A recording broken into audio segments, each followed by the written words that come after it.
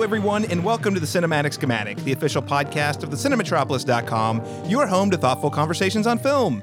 I'm your host, Caleb Masters, and today we're abandoning our boring lives on this dying planet Earth because we're going not just to space, we're going to Pandora to join the Na'vi, as James Cameron intended. That's right, we are reviewing the recent re-release of James Cameron's Avatar. We're going to start with a quick icebreaker question before jumping into a spoiler-free review of the film, and then we'll provide a final verdict on whether this film holds up well or not. And I know what you're thinking. Spoiler-free, the movie came out like 13 years ago.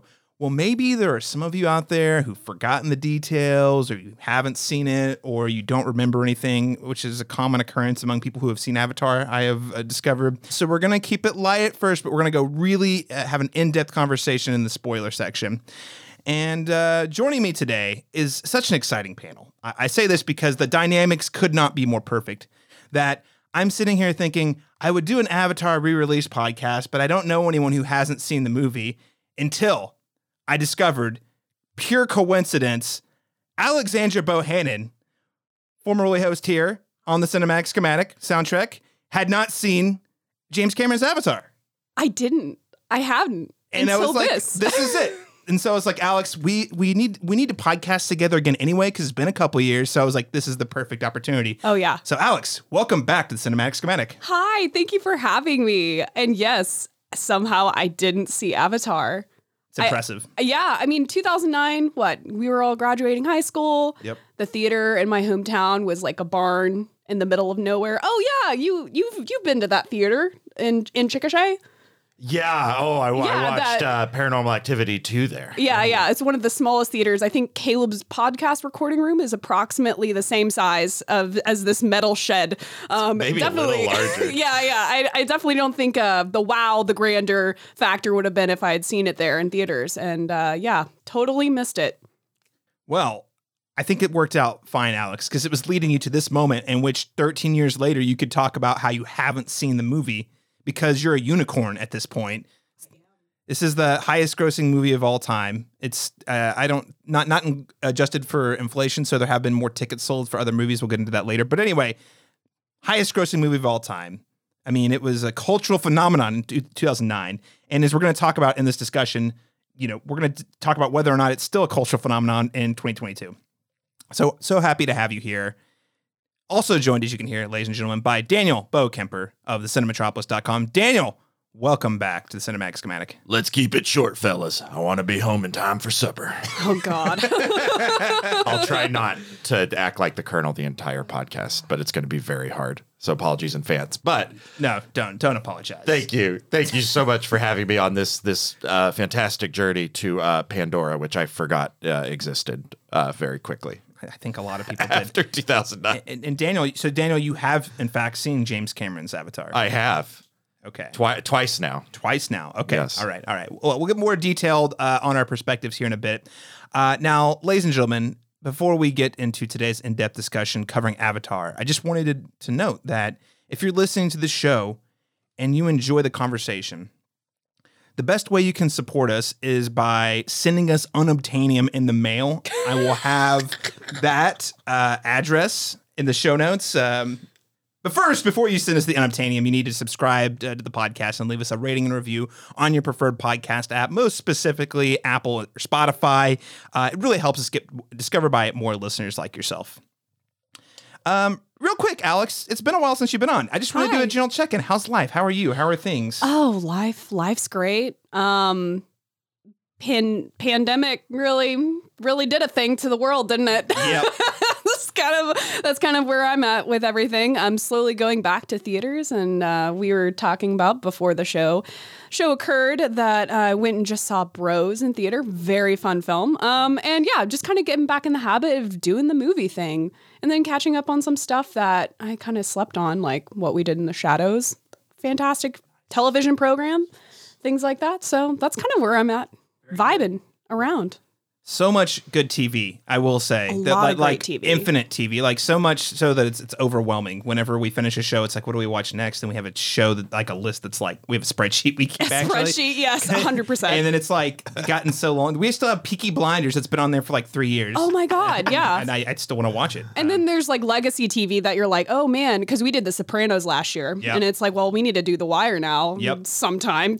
Just want to shout out Reservation Dogs. Completely overpowered the Rings of Power for me. Really? And derailed my viewing of that. I'll come back to it because I've heard the Rings of Power picks up. Shout out to Reservation Dogs. Just, it is fantastic. Season 2. It's great stuff made by an Oklahoma filmmaker, Sterling Harjo, and produced by Taika Waititi, also of What We Do in the Shadows fame. Yeah. So nice. Yeah, I see outdoor boards for the show everywhere around here. Yeah, and there's a handful, like, I don't want to name any names, but there's a handful of people I know who I know in my personal life who are credited on that show. So it does gainfully employ Oklahoma filmmakers. But this is not a TV podcast. No. Well, although there are a lot of great TV shows out there, this is a film review, film analysis podcast. And today we are talking about James Cameron's Avatar. And we're going to kick things off with our icebreaker discussion. So in honor of unobtainium, I'm asking you two, what is the name of your favorite fictional mineral, element, or substance, and why? Daniel Bokemper, I'm throwing it to you. It's got to be one, and it's got to be the one that is absolutely necessary for space travel. I'm talking about the Spice Melange from Dune. Spice. Yeah, it's just so important. It animates the entire epic, the Spice. It's it's a drug that, again, facilitates everything that happens in the world. It is the most important mineral, and I want some goddamn spice coffee real bad. I do not care about the consequences. Daniel, it's pumpkin spice. It's here every year. No way. Yes. I've been resisting it this whole time. Oh my gosh. I love it. So Daniel picks the spice. Alexandra Bohannon, how about you? Okay, so I back up. Rings of Power. So one thing I didn't realize is that Tolkien created the concept of mithril. And that mithril is just in every fantasy setting now, and everyone accepts it as like mithril's like the best metal to make all of your fancy stuff out of. And that came from Tolkien. It didn't come from anywhere else, and everyone accepts it. So yeah, you have to go with mithril because it's like it's a foundational element of so many fantasy settings. And I honestly had no idea until I'm watching Rings of Power with a Lord of the Rings nerd group that like it's that creative process that came from his brain. Amazing. Also, just that word, like unobtainium, is kind of like it's literally the worst word in the world. Mythical and mineral put together. Mithril. Listen, I mean, I think Tolkien, wrote the book on fantasy. I mean, he gave us high fantasy, invented all sorts of, the dude wrote languages before he started the story, okay? So I'm just saying, I think it's impressive, and we got to give credit where credit's due, that Tolkien can name some shit. I mean, come on, even the countries, Mordor, Gondor, Rohan. He's great at names, like the mouthfeel of all the words that he comes up with. It feels so like real, raw, legitimate, and then you can contrast it with James Cameron, and he just comes up with these words like Pandora, and he didn't come up with the word Pandora, but he certainly heavy-handedly named his planet after it. I don't even know if he came up with unobtainium originally. Like, if we're being real. I think the thing that's the hardest part about Tolkien for me is honestly names more than anything. Like Celebrimbor. He gets crazy. Yes. Yeah, it's just not, and they're not bad names. They're actually very detailed and logical, but I lose track. Yeah. That's probably my biggest challenge. Yeah. I am going to go with, I thought about going with Vespian gas because I just loved when I played StarCraft and the guy's like, would you require more Vespian gas? But I'm going to go with the Kyber crystal. Okay. It's a Star Wars lightsabers. Oh, yeah. Also, the substance that powers the Death Star beams that blows up the planets. The Death Star is a giant lightsaber? The little beams that is come out. wild. I didn't know that. It's the same source. Yeah. So the same thing that fuels the lightsaber, it takes quite a lot of it to blow up a planet. But that's what fuels. It was one of the elements that fuels the Death Star Death Beam. Yeah. Fascinating. And I got to say, we didn't mention in TV, but it's top of mind. Andor is on Disney Plus, and guys, Andor is the best thing to happen to Star Wars since The Last Jedi. It's like, what if we did Star Wars, but it didn't feel like Star Wars and it was for adults? And there's like politics, there's spy shenanigans, there's intrigue. Okay. And I mean, I say for adults, like it's still kid friendly, but the show is very much interested in like, hey, why does one join a rebellion and how do you form that? What's the politics of it or whatnot? It is a slow burn, so I want to make it clear. And that's, again, I love it because there's not been 4 episodes in, no lightsabers. Like, it's none of the stuff you would expect in Star Wars is there. And it follows Cassian Andor, a character I didn't give 2 shits about, frankly. Well, I was going to say, can you watch it like independently of like, do you need to revisit Rogue One? No, I mean, I did, but I don't think you need to. Okay. Yeah, no. If anything, it's probably going to end up enhancing Rogue One. So I will say it's the first Star Wars show that I will say with like no asterisk recommend if you're interested in like political dramas or whatever. But anyway, so kyber crystals, very relevant content there. All right, ladies and gentlemen. Wait a minute, one more. I'm sorry. Nobody said Chaos Emerald from Sonic the Hedgehog. And no one said kryptonite. That is kryptonite. Either. You're right. Kryptonite's pretty good. Yeah. Three Doors Down Chaos wrote that Emerald. song for no reason. I thought about spiritual stones from Zelda, but I don't know if is that the substance spiritual stone? I don't know. Is the Triforce made of anything? That's a great question. It's made of courage, wisdom, and power. Dan. That's right. okay. Oh, it is. Yes. It's made of the most important things of all. We didn't talk about the bricks from the Mario. You know, those are pretty powerful substances too. I think James Cameron really just wanted to go mine some shrooms on Pandora. Yes. He just mislabeled it as unobtainium. All right. Ladies and gentlemen, what is your favorite fictional mineral element or substance and why? You can tell us by sending us an email to thecinemetropolis@gmail.com or hitting us up on our social media channels, including facebook.com/thecinemetropolis or on Twitter @thecinemetrop. Let us know. I want to hear your thoughts. And if you do, might have a chance to be read on the next episode. Let's get to a re-review of James Cameron's Avatar. You Jake Sully? I'd like to talk to you about a fresh start on a new world. You'd be making a difference.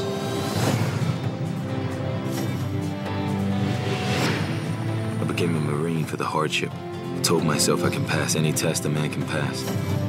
All I ever wanted was a single thing worth fighting for. Ladies and gentlemen, you are not in Kansas anymore. You are on Pandora. You should see your faces.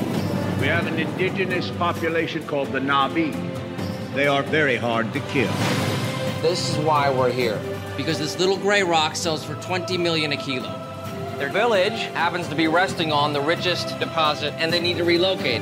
Those savages are threatening our whole operation. We're on the brink of war, and you're supposed to be finding a diplomatic solution. The concept is to drive these remotely controlled bodies called avatars. They're grown from human DNA, mixed with DNA of the natives. Marine in an avatar body. That's a potent mix. You get me what I need, I'll see to it you get your legs back. Your real legs. Hell yeah, sir. Looks like you. This is your avatar. Just relax and let your mind go blank. It shouldn't be hard for you.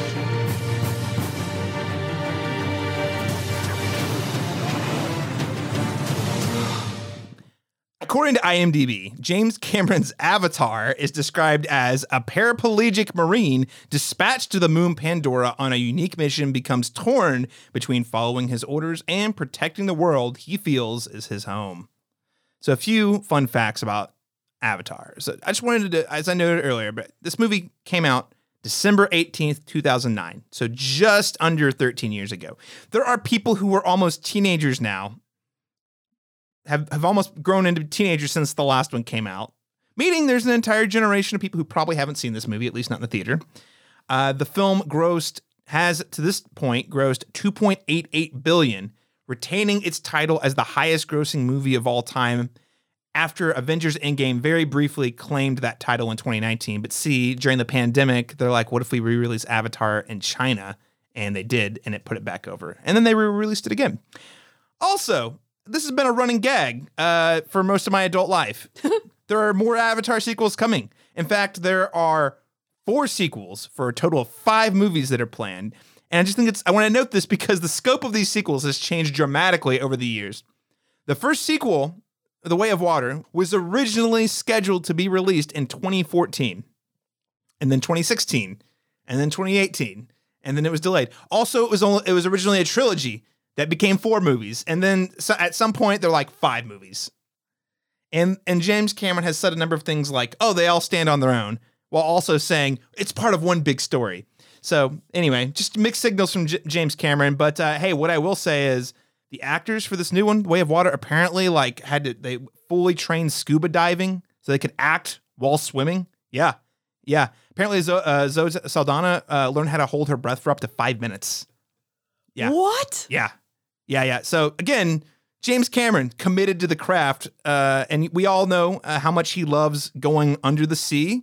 And that was a big inspiration for the sequel, The Way of Water. I can't wait for part 3 when we get to see them act while skydiving. That's actually the logical next step. Extreme sports, the film series. We get pretty close to skydiving in this one, in the first one.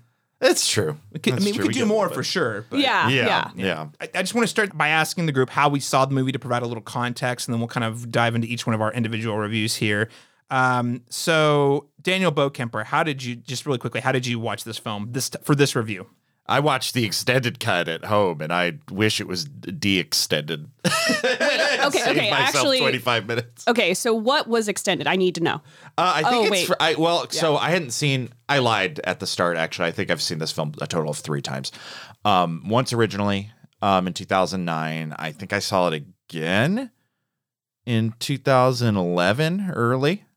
And then I saw it just now, recently, the extended cut, just a few days ago. And I think what is different, I assume that it's like really front loaded. So there's 2 sequences. I was talking to Caleb earlier, and I think the bulk of the time is taken up by Jake Sully's, there's like a 10-minute segment that I do not remember being in the original film, where he's in the city streets, he's in a bar. Yeah, none of that. Yeah, no. He's like, I'm just down on my luck, and everybody loves my brother. Very Blade Runner-esque world. Yeah, and it doesn't look unique. It looks like a science fiction setting we've seen 100 times before, which kind of sucks for Avatar. But it does prime you for Pandora, because you're gonna it's almost kind of fun how it serves as that anchor.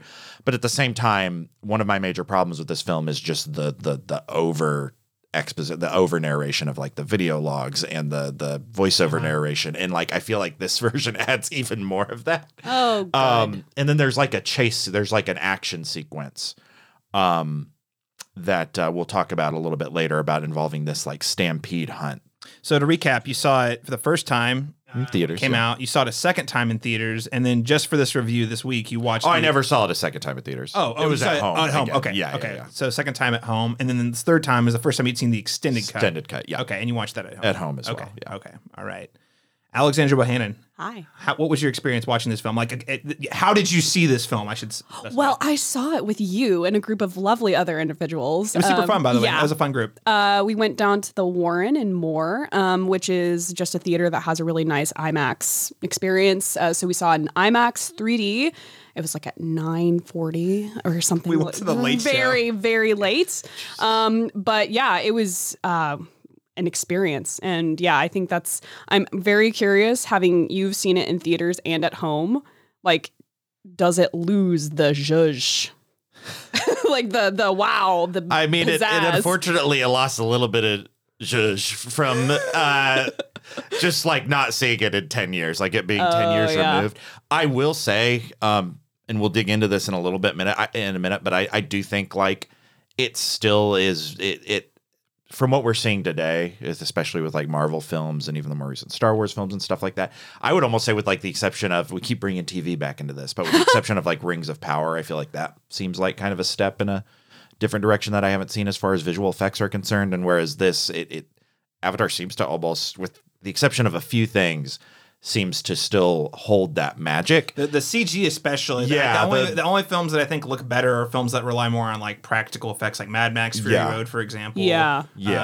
Or any Christopher Nolan movie. But again, those aren't really leaning on CG. No, they're not. No. So it's still yes, it still has that going for it. I think it still seems it visually impressive. In a home theatrical. Even in a home setting. Okay. Yeah. I was actually wondering if that would hold up at all. Yeah, I was as well. That was a big question for me.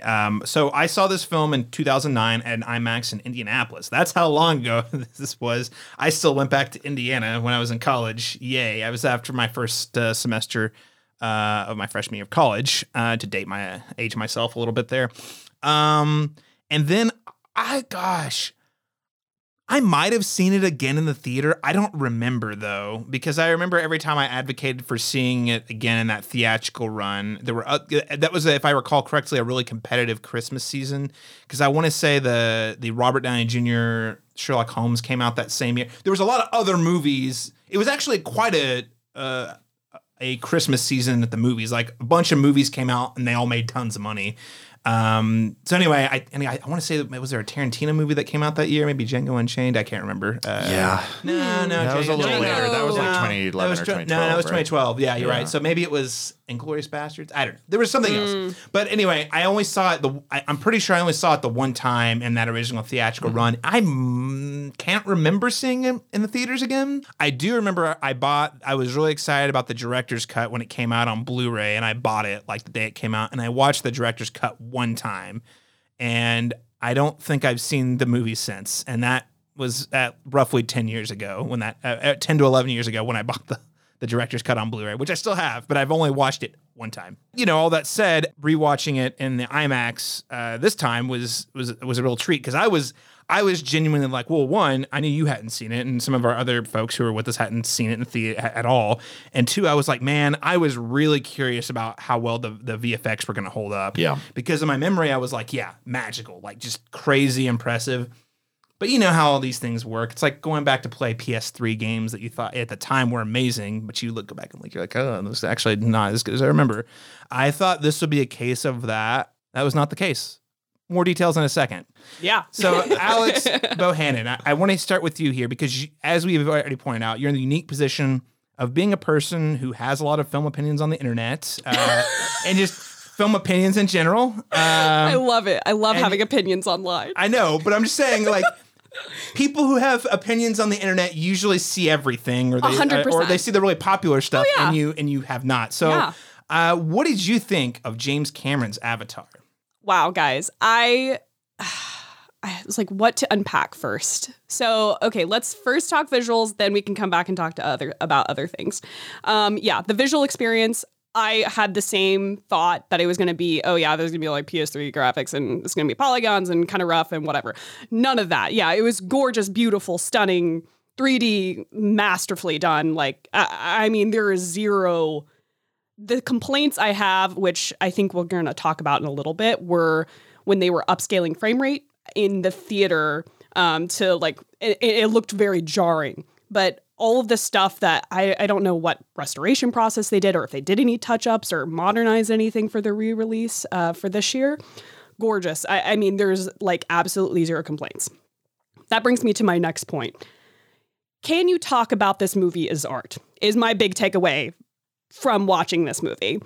Because basically, any problems I have with this movie in terms of story, in terms of character development, in terms of literally anything else that makes a movie, everyone's like, well, but the visuals, and that's where they spend all their time, is the visuals, and how beautiful, and the technology. My God, it took 10 years for them to, that's where we go when we start talking about this movie. And I'm like, great, okay, so if we pretend that these Na'vi, like the Na'vi were a real species of people, that Pandora was real. Let's pretend all of these things were actually real.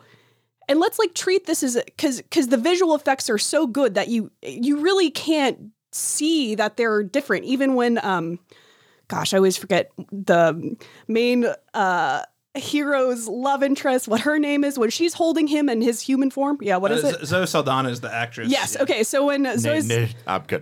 I shouldn't even try. I'm not. I was like, if I try, it's going to be very offensive. Yeah, there we go. Neytiri is on my notes. So it's like when she's holding him, and I thought that would look weird. It looked beautiful. I have no complaints. So it's like, okay, let's pretend they're all real.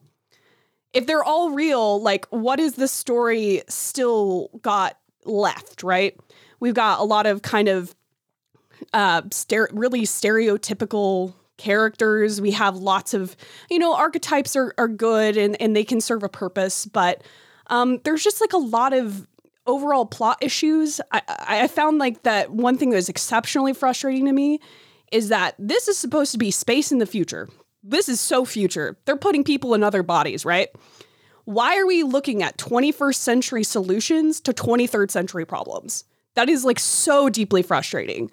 Like, and that's one thing that old Star Trek gets super right, is that they're thinking like how we would optimistically like to be acting in the future. And I know, it's a more pessimistic view of society, like corporations own everything and the military is still like this military industrial complex, but now it's in space. And it's like, great, but we're still, why are we not thinking of, this is kind of like getting into spoileries, but there are portions of this film and giant military action set pieces. It's like, why are we not considering drone warfare for these, like military tactics? Why are we still using ground troops? Why are we not thinking smarter about how we're doing things?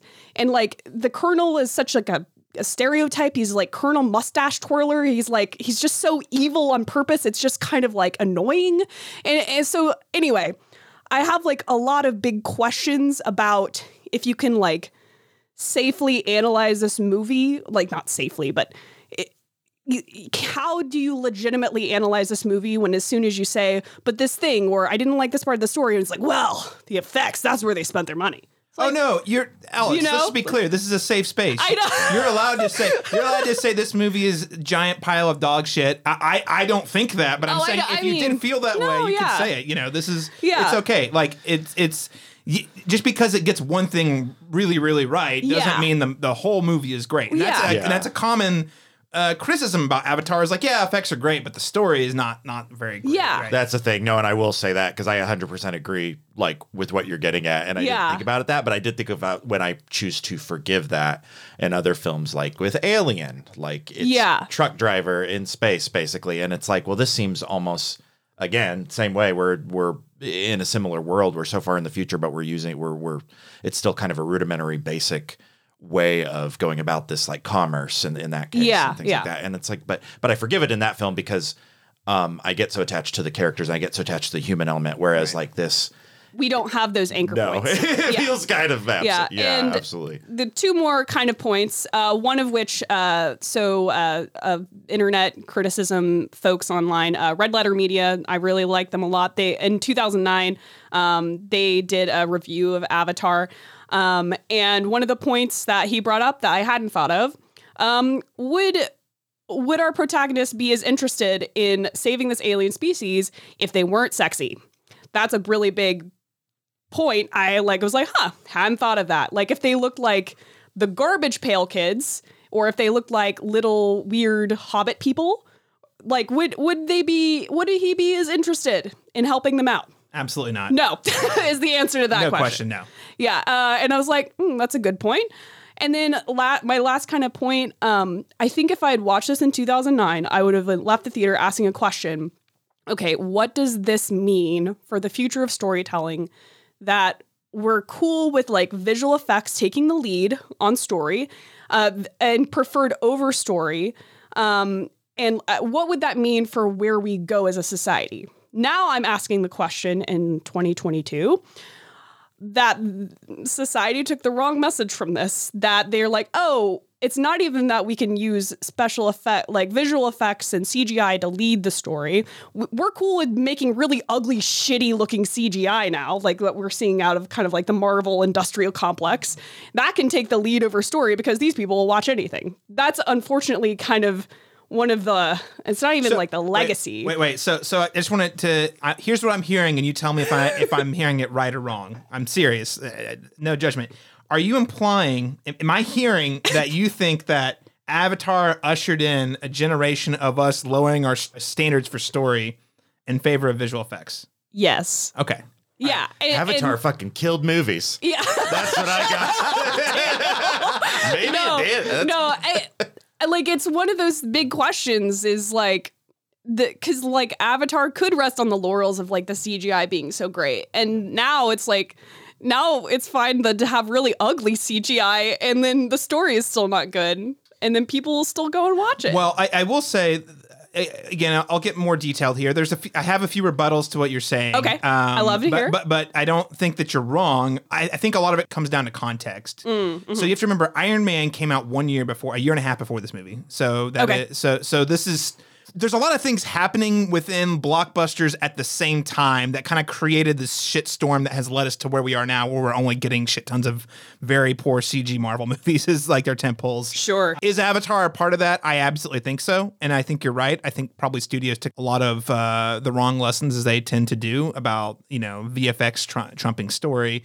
But I don't think it rests entirely on. I think that would be an over promise and oversimplification. But I do think it did show studios accidentally the wrong message. And whether it came from Avatar or they're like, okay, what if we try to think of other movies that came out with similar big pizzazz at the time, How much money did this movie make again? What, $3 billion? Several billion. 2.88 billion. We can put most of the onus, I feel like, on Avatar. I don't know. No. Okay, I don't. So many people saw it, Taylor. No, absolutely. I'm just gonna say this might be better for a follow-up podcast where I can actually do some proper research. But here's what I will say. The aftermath. Here's what Avatar I'll say. 2 sequel talk. There was at the time, we have obviously the birth of Marvel, but also superheroes were on the up and up at the time. Yeah. I also recall, and I don't remember exactly when this quote came out. It was sometime in the early 2010s, so I guess it would have been after Avatar. George Lucas and Steven Spielberg were on a panel, and they basically said the direction we're heading in is very bad. We're putting all of our stock into tentpole movies, which means there's bigger budgets, less innovation, and studios will fail because they bet big, and when they fail, it's a huge loss. And we have seen that come. I mean, say what you will about George Lucas and Steven Spielberg. I think they knew what they were talking about. Yeah. And we are living in that reality right now where it's all consolidation. Did Avatar pave the way for, we can just do more stuff on green screen in post-production? Yeah, absolutely. I don't disagree with that. But I also think previous to that, Marvel had established you don't need quality CGI to make a good movie. So it's a combination of the way blockbusters were shaping up at that time, with the release of Avatar, with the release of like what was just performing well, which was superheroes. I wouldn't gloss over like Transformers in 2007. Oh yeah, that's okay. That, yeah, thank you. Almost good call. I still think Avatar is the culmination. Yes. That is like. But the other big difference, like the slow cooker was starting to catch on fire while nobody was watching it, and it was starting to burn and stuff. And then Avatar just exploded. The other thing is James Cameron spent like over a decade working on these visual effects. So and he pioneered a lot of things, including 3D, which was ultimately a failure. I don't think it's because of this movie though. I think it's similar to what you said, Alex. It's studio executives being like 3D works. Everything in 3D. Where it's like, no. They actually he built the technology because he had a love for 3D underwater photography, and he says, "I bet we can do this on the big screen." And they built the tech for it.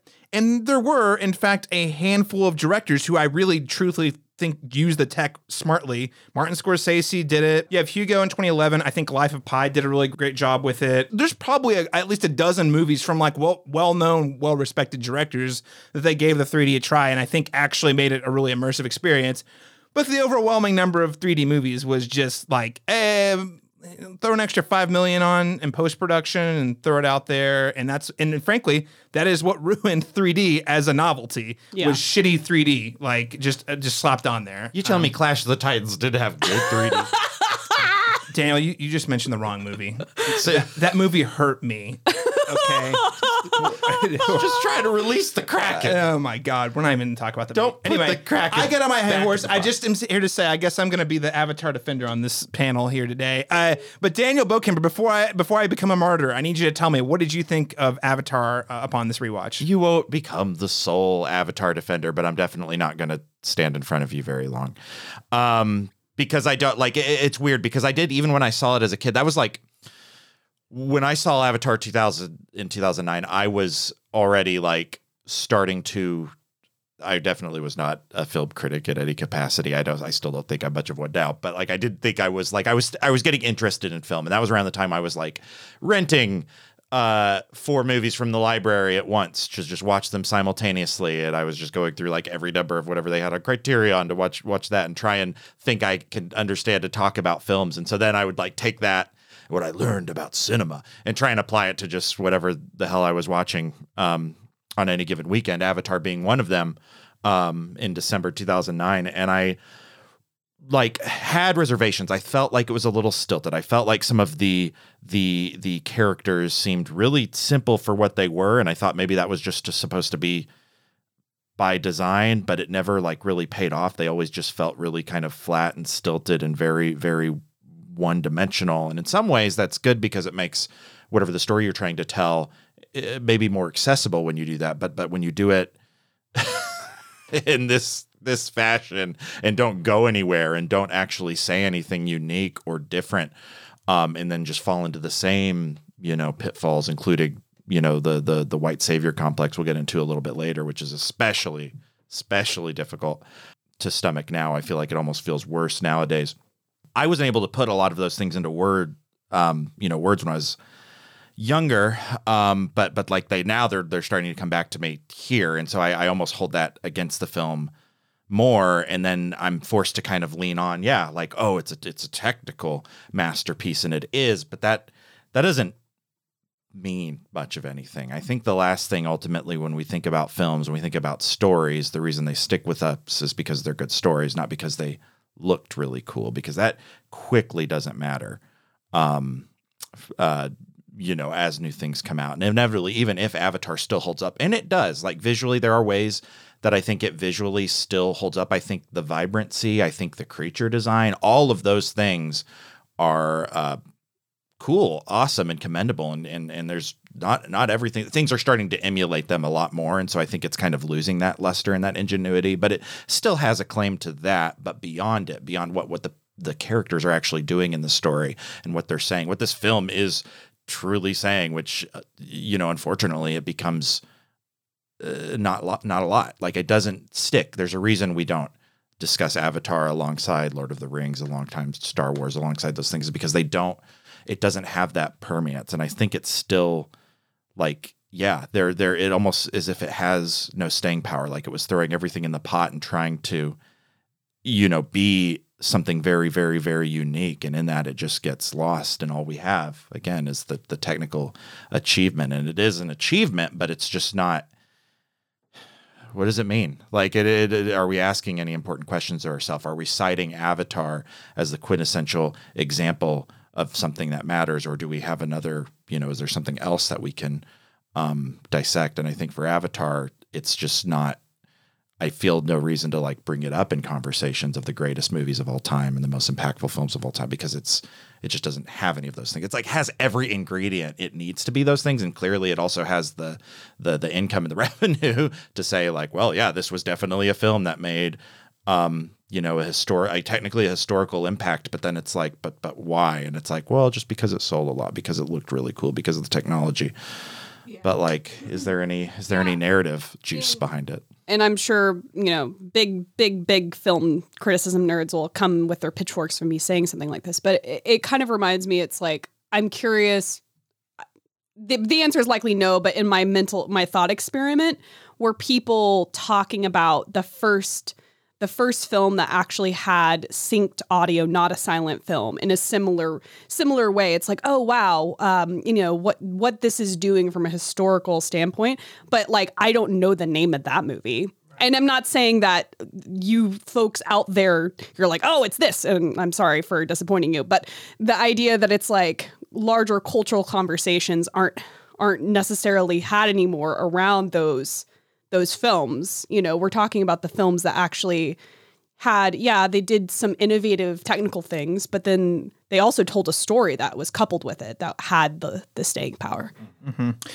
All right, so I'm going to come in here with my rebuttals. All right, let's go. Let's go. Okay, so I just need to start by acknowledging that the story and the script is definitely the weakest part. I honestly think the thing that's aged the poorest about this movie is Sam Worthington in the lead role. It's so crazy that guy was at the time the it guy. I mean, Clash of the Titans you mentioned earlier. Mm-hmm. He was like, I feel like I haven't seen this recently, but especially like in the early aughts to the 2010s, they would just pick a guy for like about 3 years who just was like leads in everything. Jai Courtney was another one of those guys they tried to put out really hard for a while. Generic white dude, machismo white dude, but he's like kind of bland, but that's why he's relatable. They did that a lot. Like the Chris Pratt of the 2020s. Yes. Yeah, exactly. Yeah. Well, at least, and I'm not I know Chris Pratt's complicated. I'm generally over Chris Pratt generally, but at least he has a shtick, unlike Sam Worthington, who literally is just, I'm here, man. His shtick is a voice. Okay, He does have a voice. He was in Terminator. He was in a Terminator movie. He was in Clash of the Titans. Terminator Salvation. He was in this movie. Like, it was a bunch, and it wasn't just like small little indie films. It was like big studio tentpoles, like in succession for about 3 years. It's wild because I had to literally look on my phone to confirm that you were talking about the lead actor. That is how much cultural impact he has had in my mind. He voiced Call of Duty Black Ops. Great. Main character in that first Black Ops game. Also, I guess he can only be filmed in 3D, and since we're not caring about that anymore, it's just like, we don't got nothing for you, Sam. And Sam Worthington out there, man, I'm rooting for you. I hope you do great work. And I don't think you did bad here. I just think you're playing a Luke Skywalker, except for with less charisma. Yeah, exactly.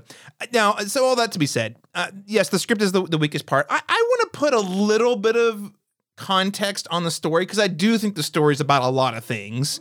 I mean, this movie really was James Cameron's, like, think about when he was writing this movie.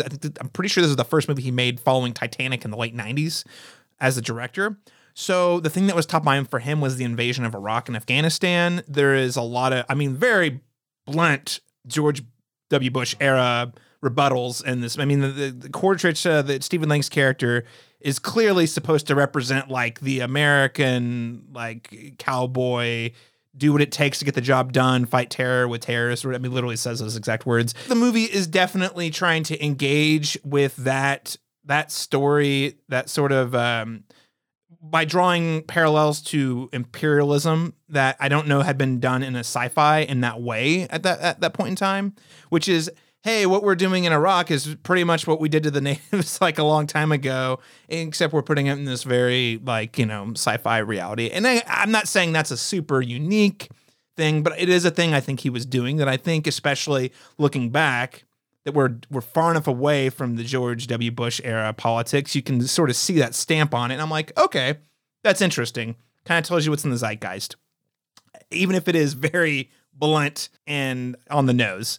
I appreciate that. I appreciate how much we get to live in the world. And I know that it goes back to the technological achievement part, but it's just the amount of detail. It's not just that he did cool VFX. It's that he spared no expense on the details. Like when they're walking around, you see the light, like the footprints light up, in just everything from the visuals and the audio. Really, so much care was put into it that I do think it sets it apart from stuff today. Because I feel like very few films get that into the weeds. Because the thing is, the audience, we probably wouldn't have noticed if they didn't do that. But then the fact that they do it, you're like, holy cow! It just adds that that layer of immersion. Yeah, and I think the ability to immerse us in that world and that story is really the best thing about seeing it in the theater. Because to your point, Daniel, I have only watched the movie. This is the first time I've watched this movie in over a decade since I watched the director's cut at home, as far as I can recall. But I will say, when I'm in the theater, it's magical. Yeah. I am immersed. I am there. I think I still think the pacing is a little wonky, and I actually wonder if that's a part of why it hasn't had quite the cultural, quote unquote, cultural relevance. I think about movies like Star Wars, because I remember when this came out, we were saying, oh, this is the closest our generation is going to get to Star Wars in terms of like technological breakthroughs. Star Wars is a really brisk movie. It moves really fast. The pacing's, it's simplified. It doesn't really get to it. It is political, but it doesn't get too into the political underpinnings of anything. This movie, especially act number 2, even in this time watching it, I was like, all right, I'm just ready to get to the big fight at the end. We know where this is going. So the pacing is still a problem for me. Honestly, I feel basically the same way about it today as I did like in 2009. Which is weird because normally I either like or hate something. Yeah. But it's like the experience was just how I remembered it. Like I felt like I was there. It was a blast. I felt like the act 2 dragged. And once it was done, I sat and said, man, that was a great ride. I do think there's enough here to talk about, though. I don't think it's just a ride. And I also, the last thing I'm going to point out, again, this is still on the technological audio visual side. Alex, you talk about where we're at with superhero films and the state of VFX. I would say state of action movies. Thank God for John Wick. Thank God for John Wick. You know how few tentpole blockbusters can effectively create an action set piece that where you know where everyone's at, what's going on, where you feel like you're there, you're not lost. It's not a bunch of people fighting in some CGI cloud thing, weightless and you feel like everything has a weight, a physics to it. James Cameron knows how to do that in a way that I think very, very few other directors do. I certainly don't think the Marvel movies have been detrimental to both CGI and action in blockbuster films. Editing especially. Oh, let's cut away anytime somebody touches another person in any way in a fight, and it just it's disorienting. It's bad. And I think James Cameron does that crazy effectively in this. Like that specifically the last set piece is just, I'm like, I feel like I'm just seeing a master work, and the guy's like painting the Mona Lisa, but for action set pieces on Pandora, just because, and maybe that part feels a little fresher to me because I'm just so tired of like CG gobbledygook getting thrown at us all the time. That's true. I mean, actually, I don't think I conceded enough to that because I think of the entire film, I was most frustrated by the action set piece, but I looked at it more through the story lens, whereas you, like, comparing it to how garbled and incomprehensible most modern action set pieces are. That's such a great point. I hadn't thought of it that way because you're right. Like, I was able to critique how lackluster kind of some of the story beats in that moment were because I knew where everyone is and I wasn't confused, and you can't really say that about whatever Marvel schlock is getting birthed out this week, So yeah, good point. Well, and it's like, it's the big third act set piece, but unlike a lot of things where like it feels like it means something. And I know, and what I mean is all the characters arrive at this is the thing that we've got to do right now. And obviously it's sort of like the rallying cry and it's a little it's not original, but I feel like the movie earns the moment versus again, largely superhero movies, but not just superhero movies, like just tentpole movies is like, all right, guys, third act, we got to have a big set piece. Who cares if it doesn't really make sense? Yeah. Wonder Woman 1984 is a great example of this. I mean, how many movies have blue beams firing into the sky as their set piece where the blue beam could literally be anything? And the people just do it because we're at third act. We got to wrap this thing up somehow. Whereas this, again, I'm not going to sit here and say, oh, this script was a masterwork and it was meticulously plotted. Again, I have tons of pacing issues with it on that side. Yeah. But when we get here, I'm like, okay, this is how Jake Sully arrived at the conclusion that this is his role he's going to play. Here's how he recruited all the different nations, and it happens in a montage very fast. It's not the best, like the most seamless. But and also we have Neytiri, who is there, really invested in him. Like the chemistry between the main players. It was Neytiri, her brother, and Jake Sully. I buy all of it. Even Michelle Rodriguez's pilot character who turned heel, I was like, I buy all this. Like for me, it works, and it works. The set piece feels like these characters arrived where they needed to, even if the ride there was a little clunky. Versus, all right, guys, arbitrary, they're here. Let's just have a big fight because. Absolutely. Long way of saying, I dig it. I'll go to bat for the final set piece for sure. Okay. So obviously I like the movie. We've talked about the technological achievement to a certain degree. I just want to go around. I mean, like, is there anything else you guys want to add when we compare this to the VFX of Avatar? How would you compare it to what we typically see today? Daniel? So I would just say the one thing I want to laud for a moment is it's like visual vibrancy. I know we kind of get that in some things, even like the most recent thing I can think of is like Thor Love and Thunder has sequences that do interesting things with color, but this one, it just feels appropriately a lot more natural. And I think it helped it age better a little bit. I tend to think the really colorful, impactful things tend to age a little bit better than the more muted and the more, trying to incorporate the CGI into, into the world itself or an otherwise like actual real setting you're filming, with a few exceptions.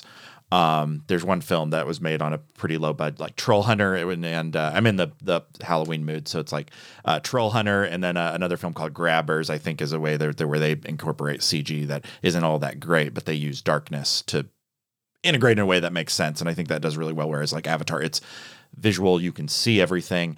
I also just think the amount of detail, this is something I would normally like, and appropriately, I think it's influenced video games, but like the just biodiversity, and every like creature is just very unique. You don't really see, I mean, you see the same thing a couple times, but like, I'm never like, oh, well, that just looks like it was derived from this, which was derived from this, only in the way that it makes sense, because this is like a living, breathing environment. But it was just so nice to look at. And I think we lose, do you remember when they actually made creatures and CGI creations that felt like a craft? Mm-hmm. Yeah, it's kind of what I get. I mean, that's what I mean. Yeah. Because you believe that the creatures all here belong in the ecosystem, where they fit into the ecosystem. I noticed that like a little detail about like where their lungs are placed typically tells you a little bit about where they live in Pandora, right? Exactly. Yeah, and very, very, very close attention. Again, they all have things that they share. So do the Na'vi, but it's like it still feels like they're all stand on their own. It isn't just like, let's insert this, and like, it doesn't feel very hasty. It feels like that was where a lot of the time went into, was like, let's build this environment, let's make it very realistic. And I think in that way it does exceed a lot of what we're seeing now in terms of that creativity and that imagination in that world building. Again, I wish certain things it was used better, because when you have a beautiful world, you still have to have something kind of animate it. But as far as just on a technical level, I think the visual effects, they don't just hold up, but I think in a lot of ways they still kind of exceed what we're seeing now. And if anything, just that attention to detail is there. Well, it seems like they actually have put like real thought into like how a creature would function in this world, versus like, all right, we need generic CGI creature number 23 over here. Right. Yes. Alex, I mean, like anything else you want to add about sort of the, how the technology in Avatar compares to what we've seen today? No, I mean, honestly, like that is the best part of the film, like 110%. Like it feels done with care, the amount of detail, like that was my worst fear going in, was being distracted with feeling like some of the characters would be out of place. I did find, of all of the Avatar bodies, Sigourney Weaver's is the strangest looking. I don't know why her face, it looks very like her, and maybe that was like the point and also the problem, like that her features don't translate to that body very well. I thought it was odd, but that's like the nitpickiest of nitpicks, because it looks like her. I mean, like and maybe she just doesn't have Avatar features, the Na'vi features that need to, translate to those bodies or models. But like everyone, I also appreciated that all the mocapped people, like you could tell differences. I mean, not so much maybe in the giant crowd sequences, but whenever, for instance, Neteri's dad, who's played by Wes Studi, who's a native actor, just recently appeared in the second season of Reservation Dogs. Yeah, that tracks. Yeah. He's one of our favorite OGs in Oklahoma, and so you can tell like that his face was perfectly captured, and like his performance and everything, like it all feels very grounded, even though he's a CGI puppet basically in these in the film. So honestly, like everything, even like the stuff that I normally really dislike in science fiction, like looking forward, like the screen stuff, normally that really bugs me when CGI look like modern science fiction is like, oh, everything's going to be an Apple store, everything's going to be like polished and shiny. And I do like that it had a little bit more of a grounded feel to it. This isn't even CGI, this is more of the practical side of stuff, but the coffins where they transform into the avatars, I thought that was really cool, with the gel packs surrounding them. There's like lots of the care and attention to detail, like to Daniel's point, definitely all of it's there. No complaints on any of the VFX really at all. Yeah. Well, let's talk really quickly, because I want to make sure we save plenty of time for spoilers. But I did just want to talk really quickly about James Cameron and how we compare it to his other movies. And we can probably save a lot of this for the spoiler section. But I did just want to quickly think, I mean, if you're comparing this to James Cameron's other movies, the attention to detail is one thing that is very consistent amongst his films. I actually would argue the archetypes is another thing that is very consistent in all of his films. And I think that is both his greatest strength and his greatest weakness. It works on one hand because it makes these characters very relatable. You feel like you know them immediately. You know, when you think about Titanic, you have Jack and Rose. You have Rose. Oh, she's the rich kid who's not she's not content with the life set given to her. And you have Jack, who's the young, scrappy, romantic type, everyman who's just trying to find his way in the world sort of thing, right? Or you think about, I don't know, the cast, like Terminator 2, right? Yeah. Sarah Connor. Well, it is a sequel. I guess Terminator 1 and 2. Sarah Connor is just an average Joe waitress who just happens to get selected to be attacked by the Terminator, right? Like it's often very, in my mind, very relatable, and it's by design to really pull us into whatever story he's trying to tell as quickly as possible. And I think that works really well with Terminator 2, especially because the emphasis is you have really Sarah Connor and young John Connor, but the whole point of the story is to learn about how humans and machines can learn to work and live together, right? But if you spend too much time developing the characters, like too much, it takes away from kind of the larger idea he's trying to explore. I think that's consistent throughout his filmography, by the way. Avatar, I think, is the same. I think it just comes across a little clunkier. I do think it's because he's trying to be more pointed with his politics. I think that's definitely part of why it might play a little more tone deaf to others. I personally find Stephen Lang's bad guy to be awesome. I don't need him to be in depth, but I can totally understand how it might drive certain people insane because he basically is twirling his mustache. Yeah, the entire time. But I'm cool with that. I don't need a complicated bad guy. Capitalism and military complex, bad guys, done. All right. Yeah, that's all I need. Yeah.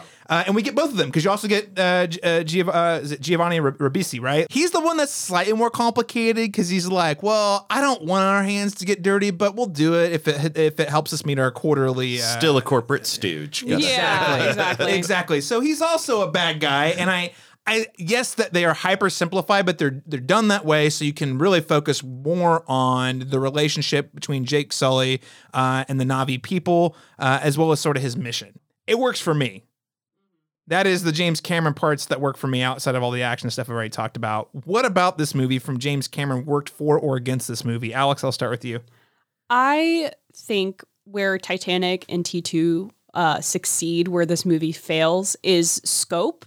I think those stories were better able to, even if the characters are archetypes, who gives a crap? But it's like the fact that we're not so like divided out, and both of those films had like groundbreaking special effects and VFX and all this stuff. But basically, like for Titanic, the fact that you get to know the characters, it feels more personal. And then, oh yeah, this huge tragedy happens. And then, yeah, the entire second VHS or whatever is the boat, right? And it's all that impressive action. So I just wish that we had just a tiny tablespoon more care and attention, like we see in his past films, paid to some of the characters. I don't need the villain to be exceptionally complex, but just a little bit more time spent. But then it's like, okay, well, if you want more time spent, where are you going to take it from? With the fact that he has to like learn how to be part of this tribe, and like it's like, where do you start flexing whenever the core, it's not necessarily the core part, like point of the story. And so it's just that's just my big bummer, I guess, is like, I just needed a little more nuance from everybody on the characters. Well, and you're saying be like with Titanic, we have the time to yeah, and everyone part of that, breathes. And I think we're able to do that because people know the Titanic. Right. Yeah. Right. There is this grounding. You don't have to design, all right, guys, here's the world in which Titanic was built. And here's you already know that from the get-go. Exactly. We all know that Titanic's going to sink. Yeah. In Aliens, there has already been an established, the world, while he grows it tremendously in that film, Ridley Scott has already established the world of Alien and Alien, so he doesn't have to spend as much time focusing on that. He can focus more on the character dynamics, whereas this, He really is focused on the world, and the character's more secondary. Yeah. And maybe that'll be like, to your point, Caleb, like the fact that he's growing in these like second entry films, maybe in Way of Water, Shape of Water, whatever it's called. Like that's where we get to like sink into the characters. We'll learn more about Nitiri. Sully will be more of a human being. Maybe we'll even get a nuanced villain. That's like my big standout, is that we get a nuanced villain, like just an opportunity, since we don't have to ground. Oh no. Are you going to tell me something that I'm not going to like? An ancient evil returns. Is that what I'm just going to say both Giovanni Ribisi and Stephen Lang are going to be at least in the second one. So I don't now. Maybe it's just flashbacks. I doubt it, but maybe, but they're going to be there somehow. Okay, well, all right. I'm okay. I do hear you out, and I definitely want to talk more about that in spoilers because I think that the thing is, all of my biggest problems with this movie, leaning on very familiar tropes and flat archetypes, theoretically was to get us in. Yeah, that's like my hope. So now that we're in, he should really be able to flex the muscles a lot more. Just like, hey, since we don't have to build up the world, you guys get the world. Cool. All right, here are the people and their real feeling. Yeah, and that my favorite James Cameron films are. I see him as kind of a sequel king, and it's because and especially my two favorite of his, Terminator 2 and Aliens, you have very strong established characters right out the gate in Sarah Connor and Ellen Ripley, and I think it's very easy, to attach to those films, get behind them. As of right now, he does pretty good with sequels. So we'll see if Way of Water, if that holds true for James Cameron. I don't know if we have enough, because that's the thing. Is the other thing in that, like, when I looked at it and think of like, what are my favorite James Cameron movies? And then it's like, you can count them like on one hand. There's not many to like have to choose between. And I don't think he's made, removing Avatar, I don't think he's made a bad movie. No, directed a bad none of them movie. are like bad. No, absolutely not. There are some I definitely attach to. Yeah, of course. A lot more.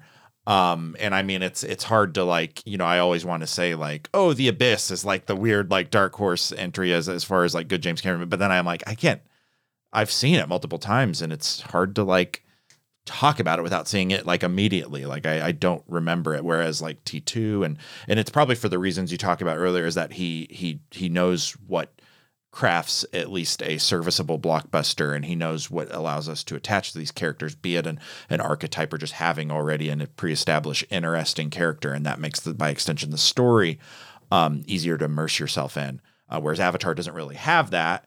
And so then I guess in the absence of that, he's like, well, I better create a really, really, really fucking cool world for you to get lost in. And he kind of does, but you still need that other piece. You still need the character. This is the first time that just kind of rung a bell, like, you calling him sequel king. Because I'm like, oh yeah, Titanic was a sequel, but it's like, in a way it is, because it's a sequel to the actual boat sinking.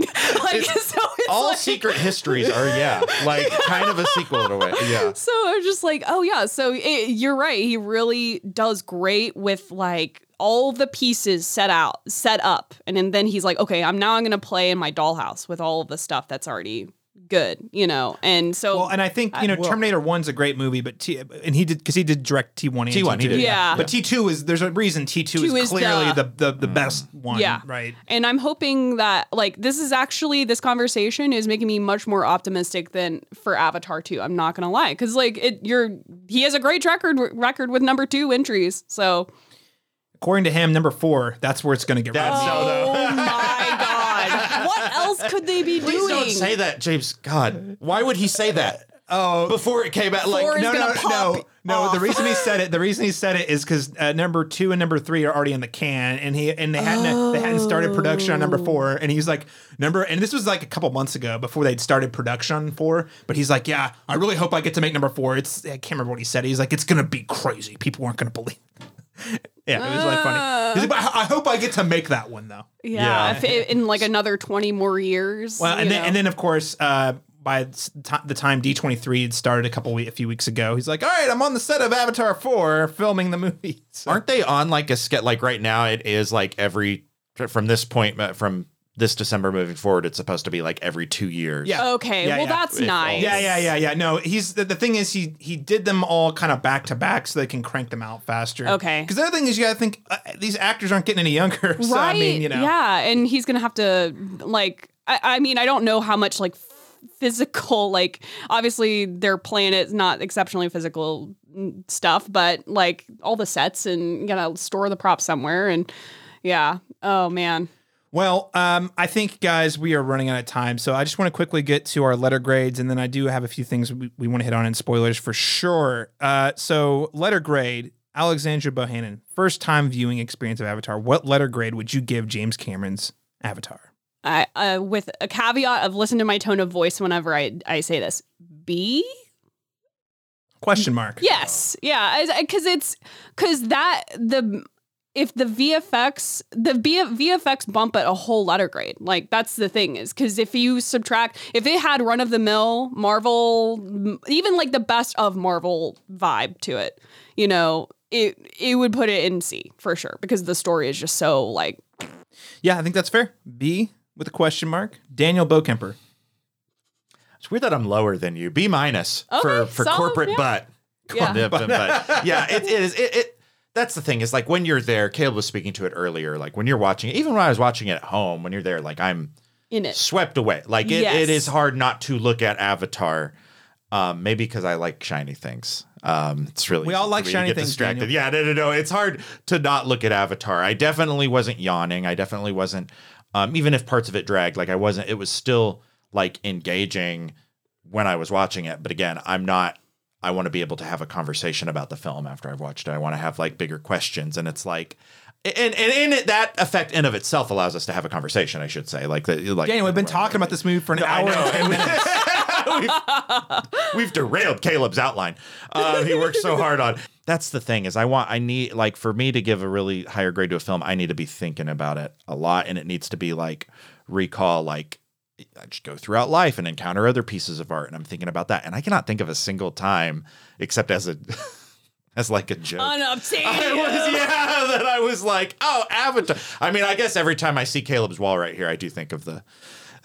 Because it's blue? Yeah, Oh, okay. it's like the exact shade of the Navi people. I'm a Navi fan. Always on my it's So Daniel's going B-. I'm going to go, Alex goes down the middle. Daniel's going low. I'm going high. I'm going to say B+. Okay. A++ for visual effects, set pieces, all the James Cameron things, like D for writing and story. Yeah. The story really is the vehicle to get you to the world. And I accepted that a long time ago, and I'm okay with that. It could have been better. I really am, Alex, to your point, I am very optimistic that we have room to do that in the next movie, or next 4 movies, I should say. So, honestly, the sequels, in my mind, this is for me personally, are going to make or break how good Avatar as an experiment is, because if the sequels suck, then everyone was, in my mind, I'm like, everyone was right. It was just all CG. If the sequels are great, I'm like, see, it was all like part of like the journey we had to go on that took 20 years to finish. But because we're running on time, we're just going to move right into the spoiler discussion. So for some reason you haven't seen Avatar, or you've completely forgotten about it and want to experience it like you did for the first time, go ahead and tune out now. I'll be back.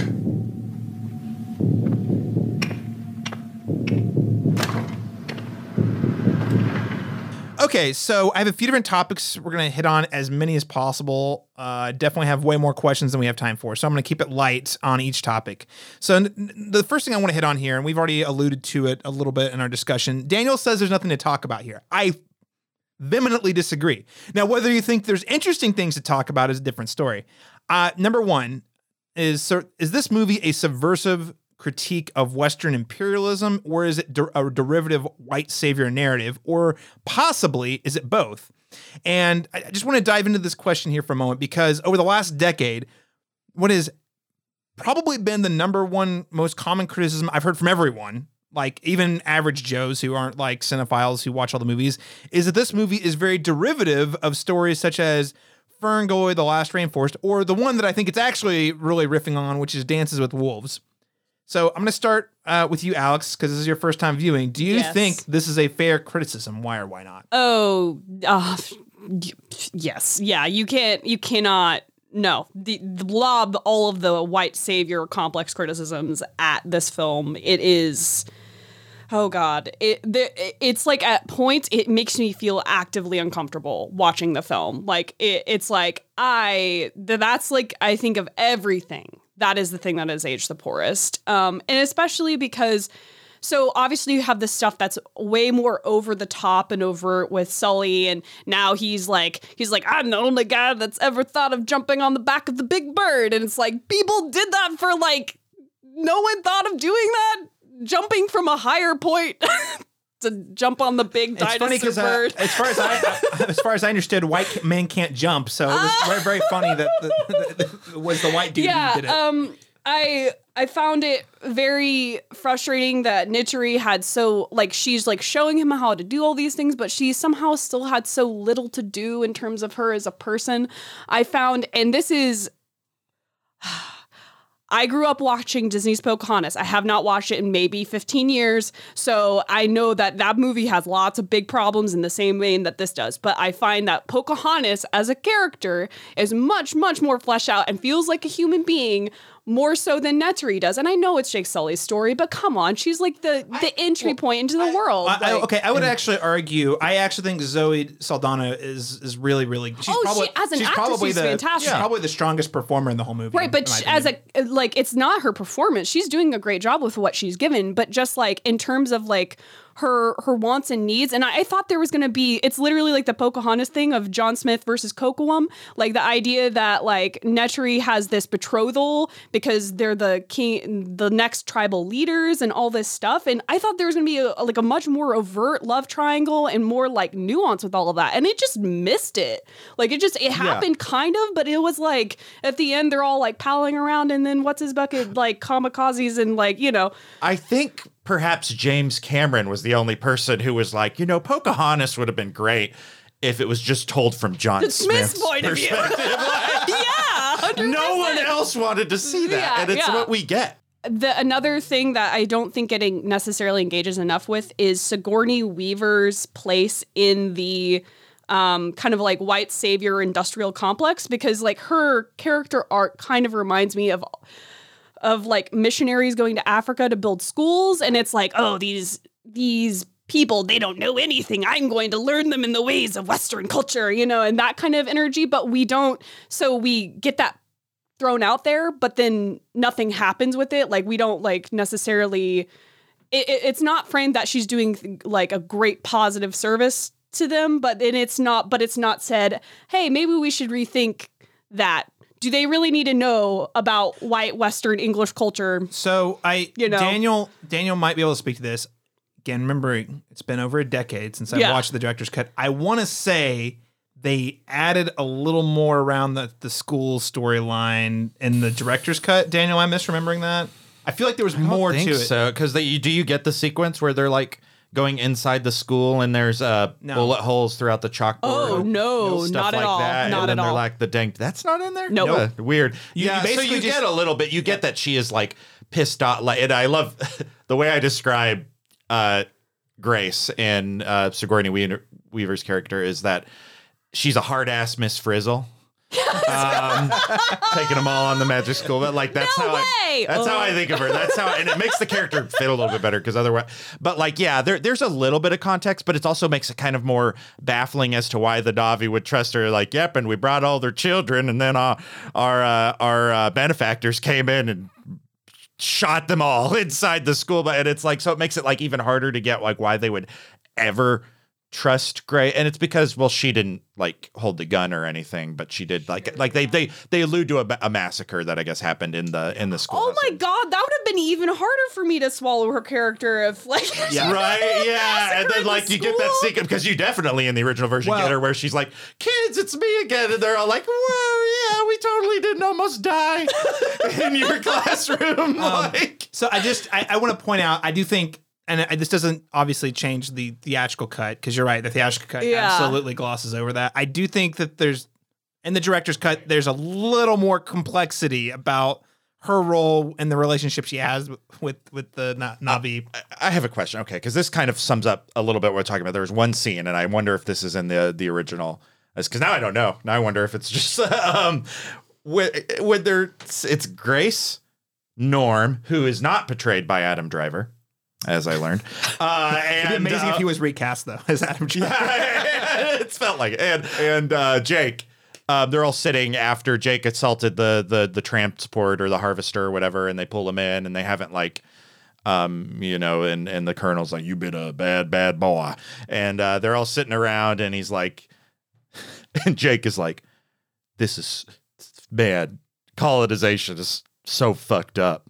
And he's like, "It's just they just come in and they take what they want. This is unbelievable." Yeah, he said that's in the theater. Yeah, and it's like, wow, thanks, dude. How the human race kind of got to the position what Alex is speaking to earlier about the 21st century solutions to 23rd century problems a little bit is like, Jake, this is just what people have done the entire time. And it felt like almost like an ironic, satire, like in any other movie, this would look like a very self-actual, satirical moment of the person wow, I never knew humans were capable of this. And keep in mind, he is a Marine who's not exactly known for his brains or his. So why wasn't Grace we could have saw this coming from she pulls out a little flip chart and it's like thousands of millennia we have done every this. moment in human history where colonization was not cool. Oh, all of them. I'm not going to rebut any of this. Because I think it is probably the thing with the movie I've struggled with the most. Not that it's horrific, not even that it's people are like, oh, it's not original because it rips up. I don't give a shit. That's actually not the part that bothers me. No. The part that the entire trope bothers me. Yeah. It's tired. It's not held up. It's aged. It wasn't, honestly, it really wasn't great at the time. It is aged even more poorly by today's standards. Yeah, Pocahontas came out in what, 94, 95? How is the native characters in Pocahontas more nuanced than a film that came out in 2009? Right. Well, and it was Disney and still hella whitewash. Holy fuck. Well, and it's weird too because I just am really curious. Again, we need to move on, but I am just really curious about what the consulting relationship with the consultants were like with this movie, because there are several consultants listed working on this movie.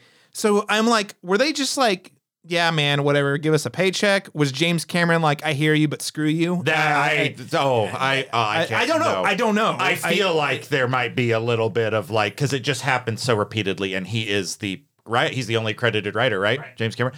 Yeah. So I'm going to guess he probably maybe heard some things and was just noted. And it's just here's my what script. If I make them blue and they kind of don't look like people, but do look like people? And is that enough to just distance them? And then I can just avoid all of these things that you're telling me to avoid? Yeah, okay. That's one thing is definitely a big encouragement, especially as I'm a white lady. Please go read Indigenous scholars, their ideas about Avatar, because I think it's really valuable to know those perspectives and how they feel like this lens, treated subjects surrounding their culture and their, the fact that they were likely colonized, if we're looking at tribes in the United States. And yeah, because in a roundabout way, it still comes back to the idea that they still need the colonizers to exist. That's what I feel like it's kind of saying when they throw in that was, because it's not enough for Jake to you just said this. I'm just kind of reiterating. It's not enough for him to just gain a little bit of perspective and I guess be a better human being. Be a better being as a result. No, I have to be the absolute best version of what all of these people are, because I know and I was chosen and I was it still speaks to that manifestation. Yeah. It still speaks to all of those things. I think the sequence that was the most egregiously yuck for me was after after the Great Tree has been firebombed, they relocate to the Soul Tree. Is it the Soul Tree? I think it's the Soul Tree. Where, they're being in tune with their culture, trying to figure out next steps. And then Jake, I understand that, I called her Ripley in my head. I don't know. Ellen, Grace, Hope, whatever. Yeah. So whenever he's bringing Grace to them, it feels so bad. He's like, your whole cultural homeland was just destroyed. Now heal my friend. You know what I mean? It just feels so it just feels so self-centered and entitled. It just like was really, and then they did it. There was no engagement of like, yeah, so our spiritual homeland's dead, and now you want us to do you a favor, like, you know what I mean? Like, it's just yeah. A lot of shorthand there. It doesn't really work super well. Yeah. Well, I just want to hit on a couple things here. We're about out of time, but I do want to talk a little bit more about, why maybe this film hasn't resonated in the same way as a Star Wars, Lord of the Rings, or Harry Potter. People have argued this film lacks the same cultural impact as those franchises. Do you agree? Why or why not? Daniel, I'll start with you on this, and we'll try to keep it short because we're about out of time. But no, I don't think it does, because it wades into that like palimpsest territory where it like kind of takes all of these things from a bunch of different stories, and consolidates a lot of different ideas, and it's like definitely is trying so very hard to be that like from the onset, and in a lot of ways that works. I don't think like, not to get all like Campbellian with it all, but like, Joseph Campbell does have kind of a point that we do have certain stories that we come back to. We do have myths that we lean on, and that's okay. It's okay that we get this story again, the Pocahontas Dances with Wolves story told again, as long as it's doing it in a way that's both different and helps us remember the important parts of those, while also hopefully in ways fixing the problematic parts. Or if we are going to have those problematic things, at least identifying why they are problematic, like why the white savior is problematic, things like that. Like as long as it's addressing those. But like on the narrative level, it seems to adopt so many of those tropes. It seems to adopt so many of those archetypes. It tries to set itself up as its own thing while leaning on so much else that it almost becomes nothing in a way at the same time. Like that's like, it removes that impact, because we have like a perfectly better example of what we want to talk about with Avatar. So if we want to talk about the hero's journey, I think we probably would lean more on Lord of the Rings. We probably would lean more on Star Wars. If we wanted to talk about any number of things, even colonization of itself, it's not even a good example of a post-colonialist critique. And so there's other films that we can lean on to discuss that. And that's, I think what hurts it the most is it's trying to emulate in a lot of ways some of these other great franchises, or at least these things that stick in our minds and tend to resonate with us on a deeper level, that it just can't burst through that layer. It doesn't only have the technical achievement going for it, but that seems to be like the most overwhelmingly what gives it any form of permeance. And I'm learning, at least for myself, that isn't permeance. That's just fun. I'll still go see those movies in the theaters. I'm still going to go see Way of the Water when it comes out, and like I'll still go see that, and it'll probably be a pretty good time, and it'll be pretty to look at. I don't think it's going to lose any of the things that makes this film good. But I also don't trust it to be that much like add anything new, and I hope I'm wrong, but like it just doesn't seem like this is really going to be a franchise we're going to talk about for long after. I just don't think it has those things, because even like the first entries of all these other franchises, they were still important, even if they got better, even if they enhanced. Like like Lord of the Rings is a good example, because the Fellowship of the Ring, I think it was really good, but it is not my favorite in that trilogy. But it was enough to get us hooked and get us very excited. I think Avatar probably captured some excitement. I'm not going to say it didn't get people excited of where it could have gone at first, but as more time goes by, it's like it's not, it's not among those films. It's not in that class. But maybe I could be wrong. I kind of hope I am, but it's hard to. Okay. All right, Alex, what do you think? So. One thing that I like that all the selects you had here, the popular franchises, because with the with the omission of Star Wars, they're all based on these grounded these are based on texts that have like this giant like world built around them, and then they were made into a film. And then you can also make that argument for Star Wars being so closely tied to Campbellian, writing process and mythical archetypes. So they're all based on other texts, whereas this film as a text is like it's only insular, based on itself. And I think to me, I would make the biggest comparison, and I say this as a person with a lot of very complicated feelings about Harry Potter now, that I would liken Avatar to where JKR is the sole like screenwriter for the Fantastic Beasts franchise, like how that goes so wrong. Like in terms of the first entry of that series is like setting up new characters, setting up new worlds, setting up all of this stuff. And I think Avatar definitely has more staying power than Fantastic Beasts, but I do think that those films have a lot more similar problems because they are not based on this like a text that kind of grounds it. And this person was just the visionary behind the film, was given kind of free reign to do what they want because they're a big name and they do what they want. And I think Avatar does Cameron's vision and goes for it a lot more successfully than a certain problematic author. But I would liken those two more similarly here because they don't have that larger cultural artifact propping them up. Mm-hmm. So something that you said, I'm rebutting. It's not a rebuttal. It is a yes and. Okay. Yeah. Because I think you're both onto something. Yeah. I think the reason that we haven't seen it seem to have the same impact, seem is a very important word there, is because it is self-contained within the movie. There is not a sequel. There's not been a sequel. There's not been a novel series. We are finally, I can't believe they waited this long. We're finally getting a huge, big budget video game coming out in a couple years from Ubisoft. Okay. I'm kind of amazed it took this long to happen. From Ubisoft? Ubisoft. Yeah, we'll see. But anyway, It's still from a very AAA developer, you know. Yeah. There's not really a lot of ways to engage with Avatar beyond the movie itself, right? I mean, there's a director's cut you can look at.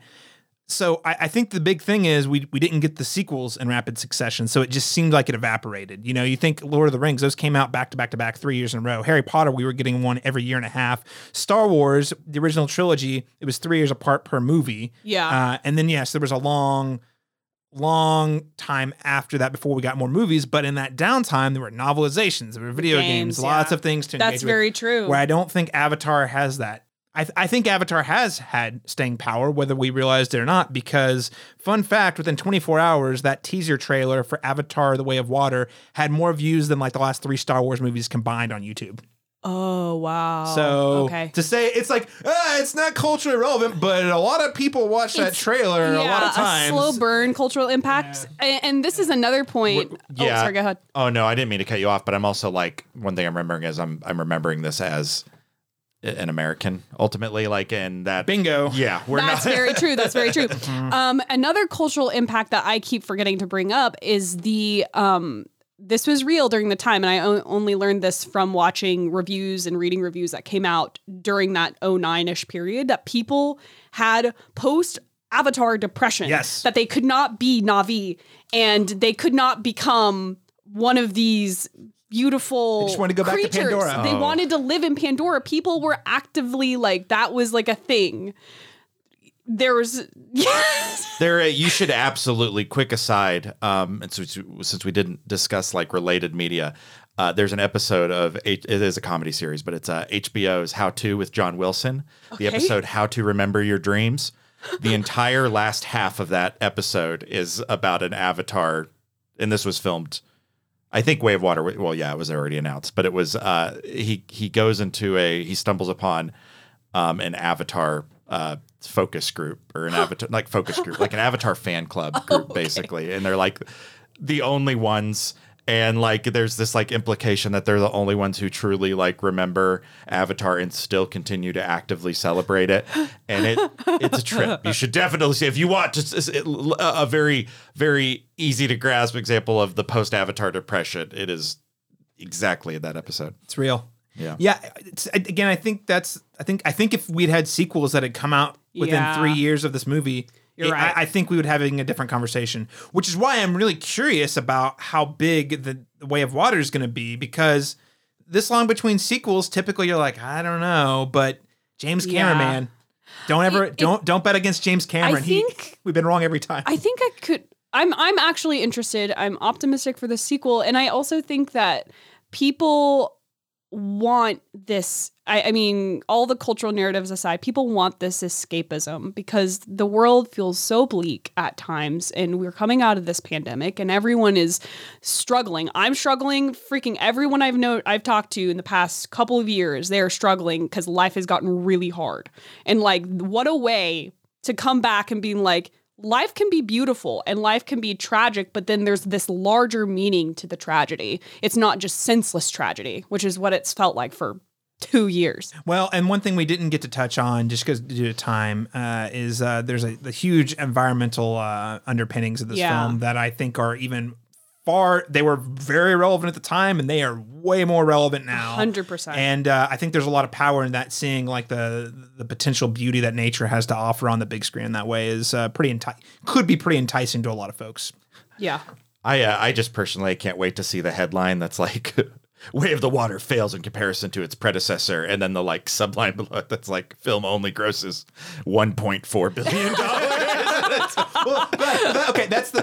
So to put a pin in it, if the sequel is even half as successful, it's still a movie that makes almost $1.5 billion, right? Which is bigger than any movie. And I'm pretty sure the 4 and 5 will be immediately greenlit if that's the case. All right, guys. Well, we are out of time. Alexandra Bohannon, thank you so much for joining us today. It's been a pleasure podcasting with you again. Oh, so fun.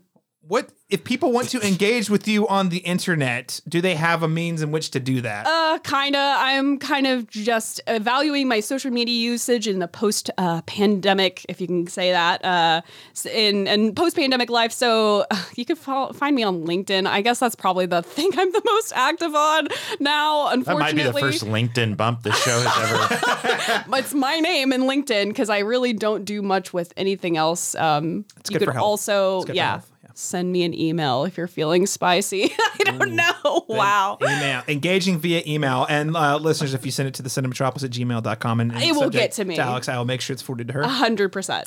Daniel Bokemper, where can people keep up with you online? Yeah, likewise, not terribly active, but I will always share the Cinematropolis things I'm doing. So you can find me on the Cinematropolis. On Twitter, just try to spell my name. You'll find it. It's Daniel Bokemper. It'll Google. There's an underscore in there, Daniel. You're selling yourself Daniel short. underscore Bokemper. But the point being is just spell Bokemper however you want. And you'll get there. But of course, on the Cinematropolis, occasionally at worldliteraturettoday.org. And just keep watching movies, y'all. That's great. And of course, you can find everything we do here at the Cinematropolis at thecinematropolis.com or on our Facebook page, facebook.com/thecinematropolis, or on Twitter at the Cinematrop. You can find me tweeting about films, television, and video games, mostly House of the Dragon and sometimes movies right now on my Twitter at CMastersTalk. That's letter C Masters Talk. Thank you so much, everyone, for tuning in. And I hope you can find the happiness in Pandora that so many people felt in 2009. And we'll talk to you again about Avatar.